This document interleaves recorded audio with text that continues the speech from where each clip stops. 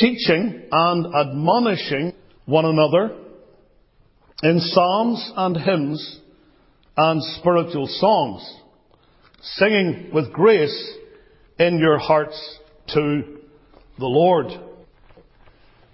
Now, when we were speaking about this topic, we mentioned the regulative principle of worship, which is we must worship God only in the way that He has prescribed in His Word.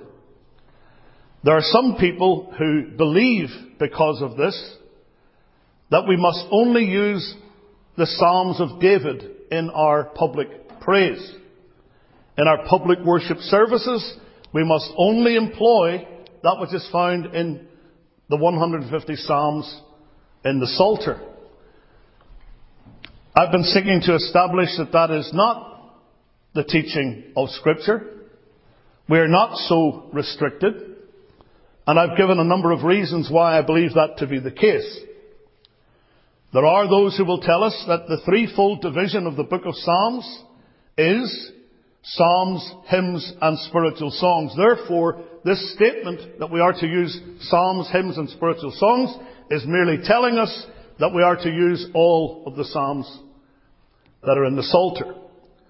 But of course, that particular threefold division is taken from an Old Testament, a version that's in the Greek language. It's called the Septuagint. You'll see it in the Latin tongue as under these letters LXX. And that's where they get that from. The idea that psalms, hymns, and spiritual songs is referring only to the book of Psalms. But we who do employ hymns of human composition, songs that are spiritual, beg to differ from that. And when it comes to the regulative principle, it's interesting to me that while some will say that applies to our sung worship, it doesn't seem to apply to our praying. Because when you think about it, in prayer, believers are not restricted to the language of the Scriptures. Now, our praying should be scriptural. It should be in keeping with Scripture. And there's nothing wrong even with quoting Scripture in prayer. But you and I are not restricted when we talk to God to using only the words of the Bible. We can talk to God in our own words. We can pray to the Lord and ask for things as He has told us we ought to do. And we see in the Bible Jesus teaching His disciples by way of pattern about prayer. He says, after this manner pray ye. He didn't say, these are the exact words that you have to use. Our Father which art in heaven, hallowed be thy name, thy kingdom come, and so on. The Lord did not say those are the exact words you have to use every time you pray. He said, after this manner pray. In other words, according to this pattern, this is a pattern prayer. You're coming to God, our Father in heaven. You're seeking to exalt God in prayer. Hallowed be thy name. You make requests before God in prayer. Thy kingdom come. Thy will be done on earth as it is in heaven. Give us this day our daily bread. These are all requests that we make of the Lord, but we're not restricted to those words. And you will find plenty of places in the Bible where men came to the Lord using their own words. So is it not interesting to read, for example, the praises of Mary, the mother of the Lord, of Elizabeth, her cousin, and of Zacharias? Though they were using Old Testament terminology, when they prayed and praised, they were actually uttering to God their own words. They were not bound and restricted only to the book of Psalms. Again, as I said last time, in our preaching, no such restriction is in force. We employ both Testaments, the Old Testament, the New Testament, in our preaching, and we preach from the vantage point of a full revelation of gospel light and truth. We're not living in the Old Testament. We're living in the New Testament. We have the full revelation of God in His Word for our use. So if this is true of our praying, and it's true of our preaching, why should it not be true of our praise? Why should that also not be the case when it comes to our singing? Should it be any different? Now think about this. The language of the Psalter, that's the book of Psalms, and by the way, when they're sung, they are sung to metrical tunes. So they're not actually the Psalms, they are paraphrases of the Psalms. But when you think about it, the language of the Psalter is very much language of anticipation of the coming of Christ, not realization that He has come. You understand what I mean? It's looking forward to Jesus coming. It's not from the standpoint of looking back, as we do, to say He has come. And that's why you have mention made in Psalm 51 and other places of whole burnt offerings and sacrifices. We don't offer sacrifices like that today. We don't have whole burnt offerings. We don't bring goats and calves to offer to God as they did in the old economy. Now, why did they do that in the old economy? Because they were figures and types of Christ who was yet to come. Remember when John the Baptist was preaching? Jesus came walking along, John chapter 1. And you read there in verse 29 that John stopped and he pointed and he said, "Behold, the Lamb of God, which taketh away the sin of the world." Now what did he mean by that?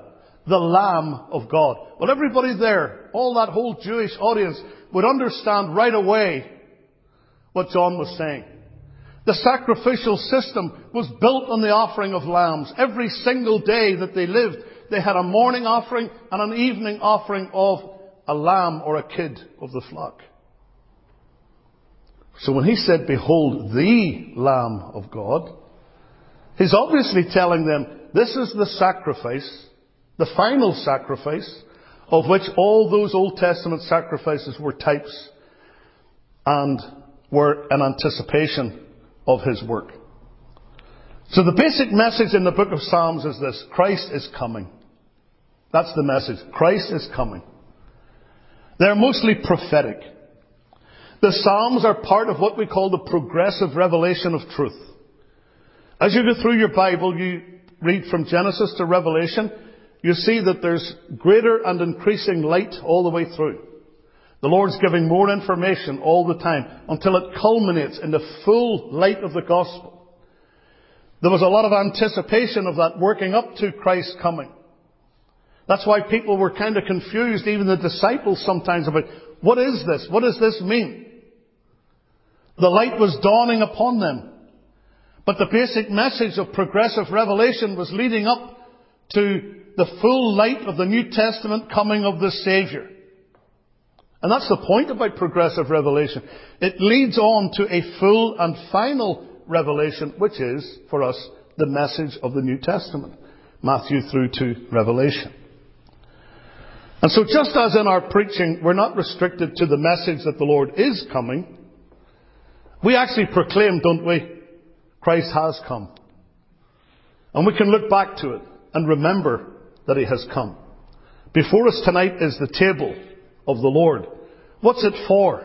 Well, the Lord Jesus instituted this for believers so that they might take the bread and take the cup, both of which remind you, they speak to you of the body and blood of Christ. They're not the body and blood of Christ. They never do become the body and blood of Christ. There's no such thing as transubstantiation. There's absolutely no change in the substance of this. And if you take communion, you know that by your senses. It smells like bread. It tastes like bread. It feels like bread. It is bread. It doesn't feel like a human body. It doesn't taste like a corpse. The same with the juice. It tastes like that. It's not blood. Do you ever bite your lip and you taste it? I don't like the taste of blood. We know the taste of blood. When I drink this, it tastes nothing like blood. It never becomes the blood of Christ. It's a picture. It's a type. Just like when you come into our home and you see pictures of our youngsters and our grandchildren, I can say to you, this is Rachel, this is Rebecca. Now you know that's not Rachel and Rebecca. You know they're pictures. They're photographs. But you know what I mean. When I say this is Rachel, this is Rebecca, you understand what I mean. We understand what Jesus means when He says, this is my body and this is my blood. The Lord was standing in front of them when He said that. They could see Him there. That which they ate at the Last Supper was not His blood and His body. They were pictures. They were types. They were symbols. And so, whenever we have communion, what are we saying? Christ is coming? No, we're saying Christ has come. He has come. And we remember his death till he come the second time. So just as in our preaching we're not restricted to the message that the Lord is coming, we proclaim that Christ has already come, so in our songs, in our singing, the doctrine of Christ and the gospel is to the forefront. Now, it will be argued, well, the doctrine of Christ and the gospel is in the Psalter. It's in the book of Psalms. Yes, it is. But it's there by anticipation. It's there in type. It's there in picture. But it's Old Testament language. And again, I could refer to those scriptures that I referred to last time. Psalm 51:19. Psalm 66:15. Psalm 81 verse 3. All of which speak of offerings and burnt offerings. Now, it is argued that we now view the book of Psalms from a New Testament standpoint. And therefore, we can put on, if you excuse the analogy, our New Testament spectacles. And we can look at the book of Psalms and we understand the book of Psalms, what it's talking about, in the light of the New Testament. That's true. But could it not be said that God could well have framed the Old Testament in such a way that the New Testament would never have needed to be written? But he didn't. We have both Testaments. And neither Testament is to be neglected, and that includes in our singing. That includes in our singing. The fact is that the New Testament is an era of greater light and privilege for God's people. If we'd lived in the Old Testament, we could understand the gospel, yes, just like Abraham did. He saw Christ's day, he saw it and was glad. The psalmist David talked about Christ who was yet to come, his resurrection and so on. He would not leave his soul in hell or suffer him, his Holy One, to see corruption. Job was able to say, I know that my Redeemer liveth, that he'll stand at the latter day upon the earth. There was a lot of light in the Old Testament days. They weren't stupid. But nonetheless, we are a privileged people in that we now live in an age of greater light. Because we have the New Testament as well as the Old. And our singing as well as our preaching and our praying should be a reflection of this. We may, and I would say we must, base our hymns and our songs of praise on the New Testament scriptures. Tell me this, why would God not want us to sing about the full revelation of His Son? I want you to notice a couple of texts of scripture with me. Turn to John's Gospel, chapter 7. John chapter 7 and verse 39. We'll read verse 38 to get the understanding of the connection here. John chapter 7, verse 38. He that believeth on me, as the scripture has said, out of his belly shall flow rivers of living water. And again, this is figurative language. The Lord's not telling you that you're going to have your stomach opened and there's all these rivers of water going to flow out. That is not what He means. And the next verse tells us this, in parenthesis, but this spake He of the Spirit.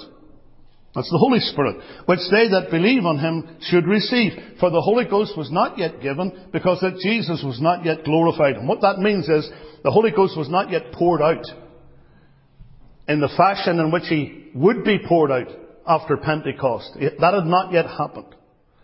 But if you go over now to Ephesians chapter 3,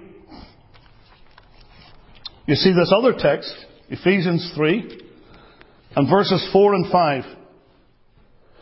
Whereby, when ye read, ye may understand my knowledge in the mystery of Christ, which in other ages was not made known unto the sons of men, as it is now revealed unto His holy apostles and prophets by the Spirit. You see that? There's revelation that has now been given that in other ages was not given. There was darkness. There was more of a shadowy situation. But now, this is an age of light.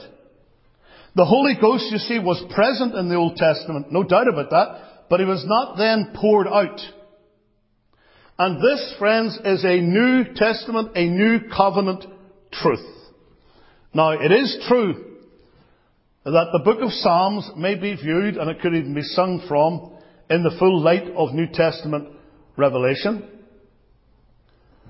But how can the language of David and Asaph be the most appropriate expression of a New Testament believer's experience? I don't think it is. John Murray, a great theologian, when Princeton was a good place, he said, quote, "All evangelical truth can be found in the Psalter, but not to the degree in which it is now made known."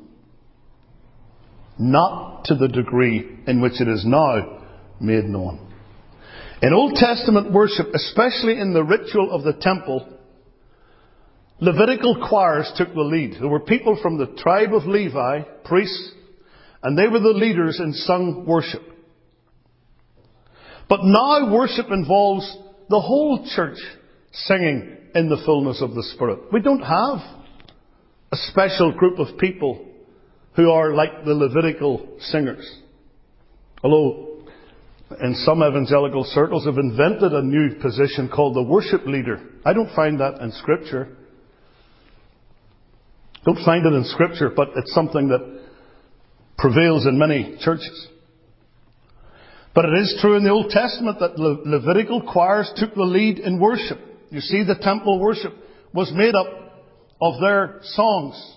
But now, today, the worship of the church involves the entire church singing in the fullness of the Spirit. Then, is it the case that the language of Christian praise is to be always confined to the words of an age of less light and less privilege? That's a good question. Is the progression from Old Testament to New Testament only to be reflected in our praying and in our preaching, but not in our praise? Not as we sing to the Lord? Let me give you a quotation from Isaac Watts, who was a great hymn writer. He said this: "Can we believe this to be the best method of worshipping God?" asked Watts. "To sing one thing and mean another. Besides that, the very literal sense of many of these expressions," and he's talking about the Psalms, "is exceeding deep and difficult, and not 1 in 20 of a religious assembly can possibly understand them at this distance from the Jewish days." And there's a lot of things that you sing in the Psalms that are not that easy to understand. And Watts gives many instances from the Psalms to show us that there are many hundreds of verses in that book which a Christian cannot properly assume without putting a very different meaning upon them. I think it's interesting in examining this issue to consider the Apostle John in the book of Revelation. There's John on the Isle of Patmos. He's there because of his faithfulness to the Lord. He's there as a prisoner. And the Lord speaks to him in vision, right from chapter 1 and through the early chapters. And in that time, John constantly sees and hears the redeemed ones in heaven. The Lord gives him a sight of heaven, what's happening there in heaven. And he hears and he sees the redeemed of the Lord singing. And they're singing the praises of the Lamb. But you'll notice they're not singing from the Psalter. They're singing in New Testament language. How do I know that? Well, because I've read the Bible. Turn with me to Revelation chapter 5. Revelation chapter 5. Here is a heavenly vision. And it says in verse 6 of Revelation 5, this is John writing, "And I beheld, and lo, in the midst of the throne and of the four beasts, and in the midst of the elders, stood a Lamb," capital L. It's the Lord Jesus. "A lamb as it had been slain, having 7 horns and 7 eyes, which are the 7 Spirits of God, sent forth into all the earth.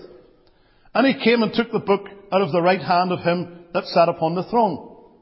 And when he had taken the book, the 4 beasts and 24 elders, of course these are representative persons, fell down before the Lamb, having every one of them harps, and golden vials full of odours, which are the prayers of saints. And they sung a new song, saying, Thou art worthy to take the book, and to open the seals thereof, for thou wast slain. They're singing about the death of Christ.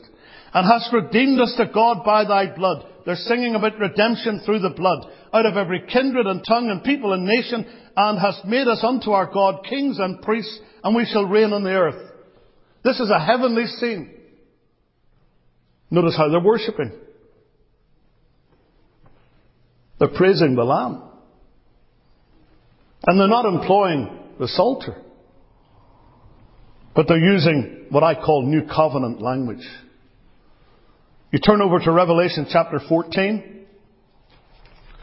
The same thing can be said there. From verse 2, And I heard a voice from heaven, as the voice of many waters, and as the voice of a great thunder, and I heard the voice of harpers harping with their harps. One day in the hospital, there was a lady who's a volunteer sitting in an area, in the open area of the hospital, playing a harp. It's beautiful. I went up to her. She was Asian. And as she was playing, I said, That's beautiful. I said, You know, that's the only instrument that I know of that's in heaven. That's a heavenly instrument. Because the Bible says they're harping with their harps. I said, So I hope you're practicing up for heaven. She smiled. But notice verse 3, And they sung, as it were, a new song before the throne and before the 4 beasts and the elders. And no man could learn that song but the 144,000 which were redeemed from the earth. They're singing a new song. You go to chapter 15, verse 3, And they sing the song of Moses, the servant of God, and the song of the Lamb, saying, Great and marvellous are thy works, Lord God Almighty. Just and true are thy ways, thou King of saints. New Testament, heavenly worship. Would it not be strange if John the Beloved could, while he was on the earth, be listening to such singing as that, as long as he didn't join in with it himself or use such words in his own worship with other believers on the earth? Does that make sense? You know what I'm saying? He's hearing these people in heaven. They're not singing from the Psalter. They're singing in praise of the Lamb. They're singing about the blood. But because he's restricted to the book of Psalms, he wouldn't be able to sing those songs himself. It doesn't make sense. It's absurd. Heaven's choirs may sing, Worthy is the Lamb, and so can I. I'm not restricted to singing Old Testament psalms. I do sing Old Testament psalms, by the way. But I sing psalms, hymns, and spiritual songs. I do not believe that God has made such a rule for the church as this, that we may only sing from the Psalter. We may sing of Christ, of Jesus, and of our Heavenly Father, and of the joys of heaven. I have friends who are exclusive psalm singers. I don't wish them any ill. They may be very sincere, no doubt they are. But I personally believe that they are sincerely wrong. The point is well made that in churches where exclusive psalmody prevails, there is often a distinct lack of emphasis on the joy of salvation. Now, there are some who may take issue with that. They may tell me that that is not the case, but I want you to know I have checked that out and I have seen that for myself. I've seen it in Reformed churches in Scotland. I've seen it in the Dutch Reformed churches. Very often, not necessarily always, but very often, there is an absence of joy in the singing. There's usually a distinct lack of emphasis on the joy of salvation where exclusive psalmody prevails. It's a missing element in worship, and it's often missing even in public prayer. I've been in Reformed churches where ministers and some of the men have prayed, and I have listened in vain to hear one of them thank the Lord for his salvation. To hear them personally thanking the Lord for the day and the hour when they were saved by grace. They don't pray like that in many cases. It's almost like they're afraid to. I had a friend when I was in Scotland who belonged to a church like that. And he himself believed in exclusive psalmody. He was a good man. But he said to me, "Brother, I have to admit, in my church, there's a lack of joy when they come to before the Lord in prayer." He said, "You'd never hear anybody like you do in your church thanking the Lord for saving their precious souls." Yet that's the language of Scripture, is it not? It's a missing element in worship quite often in public prayer. What is it? It's the language of assurance. It's a language of assurance. And certainly in many Reformed churches where they are psalms only, as far as their singing, oftentimes there seems to be a fear of using the name Jesus. They don't use the name Jesus. Isn't that strange? Is it not most likely because Old Testament language only is being used in song, and it tends to be the case in their praying as well? See, they don't sing about Jesus. Oh, they do in type. They do in terms of anticipation. When they're talking about offerings and burnt offerings, they mean as fulfilled in Christ, but they don't sing about the name of Jesus. It's never mentioned. Never ever is the name of Jesus mentioned in song in churches where there is exclusive psalmody. I believe that to be a huge deficit for God's people. Think about the subject that is at the centre of the gospel message. What is it? We preach Christ crucified. That's at the centre of the gospel. Christ crucified. By the inspiration of the Holy Spirit, the psalmist wrote in places in the Psalms about Calvary, but they did so in the language of anticipation. You'll never read in the book of Psalms words like this: "The Son of God who loved me and gave himself for me." Galatians 2:20. Paul wrote that in the New Testament, but you'll not find that in the Psalms. In Psalm 22, which is the great psalm of the crucifixion, we see quite clearly the cross of Christ. But to try to tell me that the words of that psalm are all that the believer needs to sing about his Saviour's death is a very strange conclusion. One who defended exclusive psalmody wrote this: "No human poet can advance beyond Psalm 22 or indeed approach anywhere near it." Now, as has been pointed out, a statement like that confuses two different things. First of all, our words to God are not required to be identical with His words to us. I've already made that point in talking about the Lord's Prayer and the praying that takes place in the Bible. But the question, how can it be an improvement in church worship to substitute uninspired human compositions for the Word of God? It assumes that there's no difference between revelation and our response to that revelation. You see, God's words stand on their own. That's divine revelation. There's nothing like the Word of God. This is true. But in our worship, we don't restrict ourselves to the words of divine revelation. We're responding to the words of revelation. We're responding to God's mercy to us. That's reflected in our singing. Psalm 22 is an inspired foreshadowing of the sufferings of Christ, but it certainly doesn't follow that because that psalm is inspired, it has to be the most appropriate language that we as believers can use, standing as we do in the light of the fulfillment of prophecy. Someone wrote, "The fineness which a hymn or psalm affords is when the soul unto the lines accords."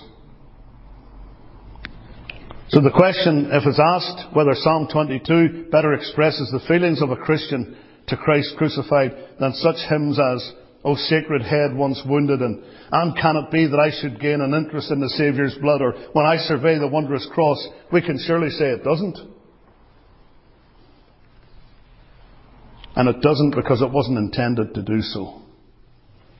The difference between psalmody and hymnody is greater still when it comes to the language of full assurance of salvation. You know, when it comes to the subject of heaven, the hymns have excelled the Psalter. That's not an accident. On the subject of heaven, this was John Murray again who said this, hymns have excelled the Psalter. And again, to repeat an earlier point, my problem with the exclusive use of psalms in worship is, as one person says, the difficulty of satisfying Christian devotion with the songs of an earlier stage of revelation. You're saying, brother, we've gotten beyond the psalms. That's right. That's right, we have. The Bible in the New Testament is beyond the book of Psalms. That's why we don't sing just psalms, we sing also hymns and spiritual songs, even if they are of human composition. Now, on that point, we must, yes, sing about the New Testament as well as the Old. That is a very important point, because the larger blessings of the New Testament era warrant additional forms of praise. But obviously, there will be those who will object and say, well, aren't a lot of hymns just tripe nonsense? Aren't many of the hymns that are written not even scriptural? Some of them aren't even agreeable to Scripture. That's true. But I could say that about people's prayers. I could say there are prayers that are prayed, they're not scriptural at all. They're foreign to Scripture. Does that mean that prayer is wrong? Does that mean we shouldn't pray? Because there are bad hymns, does that mean we shouldn't sing good hymns? Because they're unscriptural poems, does that mean we should only employ psalms because there are some bad poems? No. Let's have good ones. That's not an argument against hymn singing. There are lots of very unscriptural prayers that have been prayed. I've heard them many times. And I've heard a lot of unbiblical sermons being preached. But that doesn't mean we shouldn't preach. That's no argument that prayer and preaching should just be abandoned because there's some bad stuff. No. Here's what we are to do. We're to take care of what we sing. We're to take care of what hymns that we use. We're to take care of what spiritual songs we are employing. But let us not be afraid to sing about a full-orbed Christ and a full-orbed gospel. That's my point. All that we do, including the songs that we use in worship, should be even literally in the name of Jesus. Why can we not sing the name of Jesus? If we were to be restricted to the Psalter, that would be the situation. But let me say again, in heaven they sing a new song. That's a song of the shed blood of the Lamb. And while we're here on earth, I feel that we should be getting practiced up for heaven. We should be practicing for heaven. Worthy is the Lamb that was slain. We should be singing about the precious blood. We should not be afraid to use our own words in song in the praise of God as long as they are agreeable to Scripture.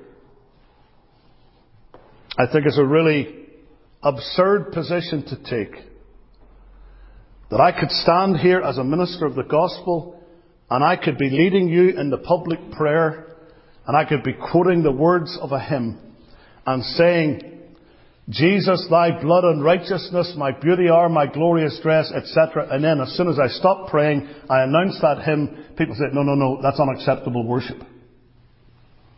Does that make sense? Doesn't make sense to me. And so what that has the effect of doing is causes ministers and others not to use hymns in their prayers. Not to use poems that are good in their prayers. But many will do it. Many will do it. And I have to ask the question, why is it okay to do it in prayer but not in your praise? What a wonderful thing it is to sing about the name of Jesus.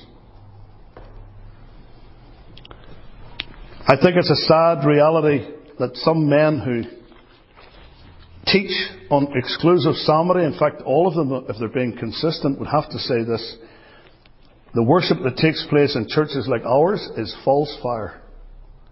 It's false worship. Therefore I would have to ask the question, what on earth would an exclusive psalmody minister be doing in the pulpit of a church that sings psalms? Why would he do that without involving himself in hypocrisy? Because that's what it is. If I'm joining in a service of worship, and I believe that a lot of the worship taking place there is false fire, because that's what exclusive psalmists in worship will tell you. It's false fire. It's not acceptable worship. Why would I be anywhere near unacceptable worship? But many of them will do. And what they will do, I've seen it in my own congregation when I was in Scotland. They'll come into the service because they believe in exclusive psalmody. They'll stand there dumb. They don't even open their mouth when the rest of us are singing, because they believe that what we're doing is unacceptable to God. Well, if that's true, I wouldn't be anywhere near a church like that. Don't you see the hypocrisy of that? These people are singing around me something that God doesn't accept, but I'm going to join them in their service anyway. No, that's wrong. Let us worship the Lord according to His Word. Let us use psalms, hymns and spiritual songs, and do it, as Paul says we should, singing with grace in your hearts to the Lord. And that's really important. Because it doesn't matter what you sing if it's not in your heart. I could be singing all kinds of things, and it's true, and it's proper, and it's scriptural, but if it's not my own experience, I'm actually singing lies. Do you ever think about that when you sing some of the hymns? Especially some of the hymns of consecration.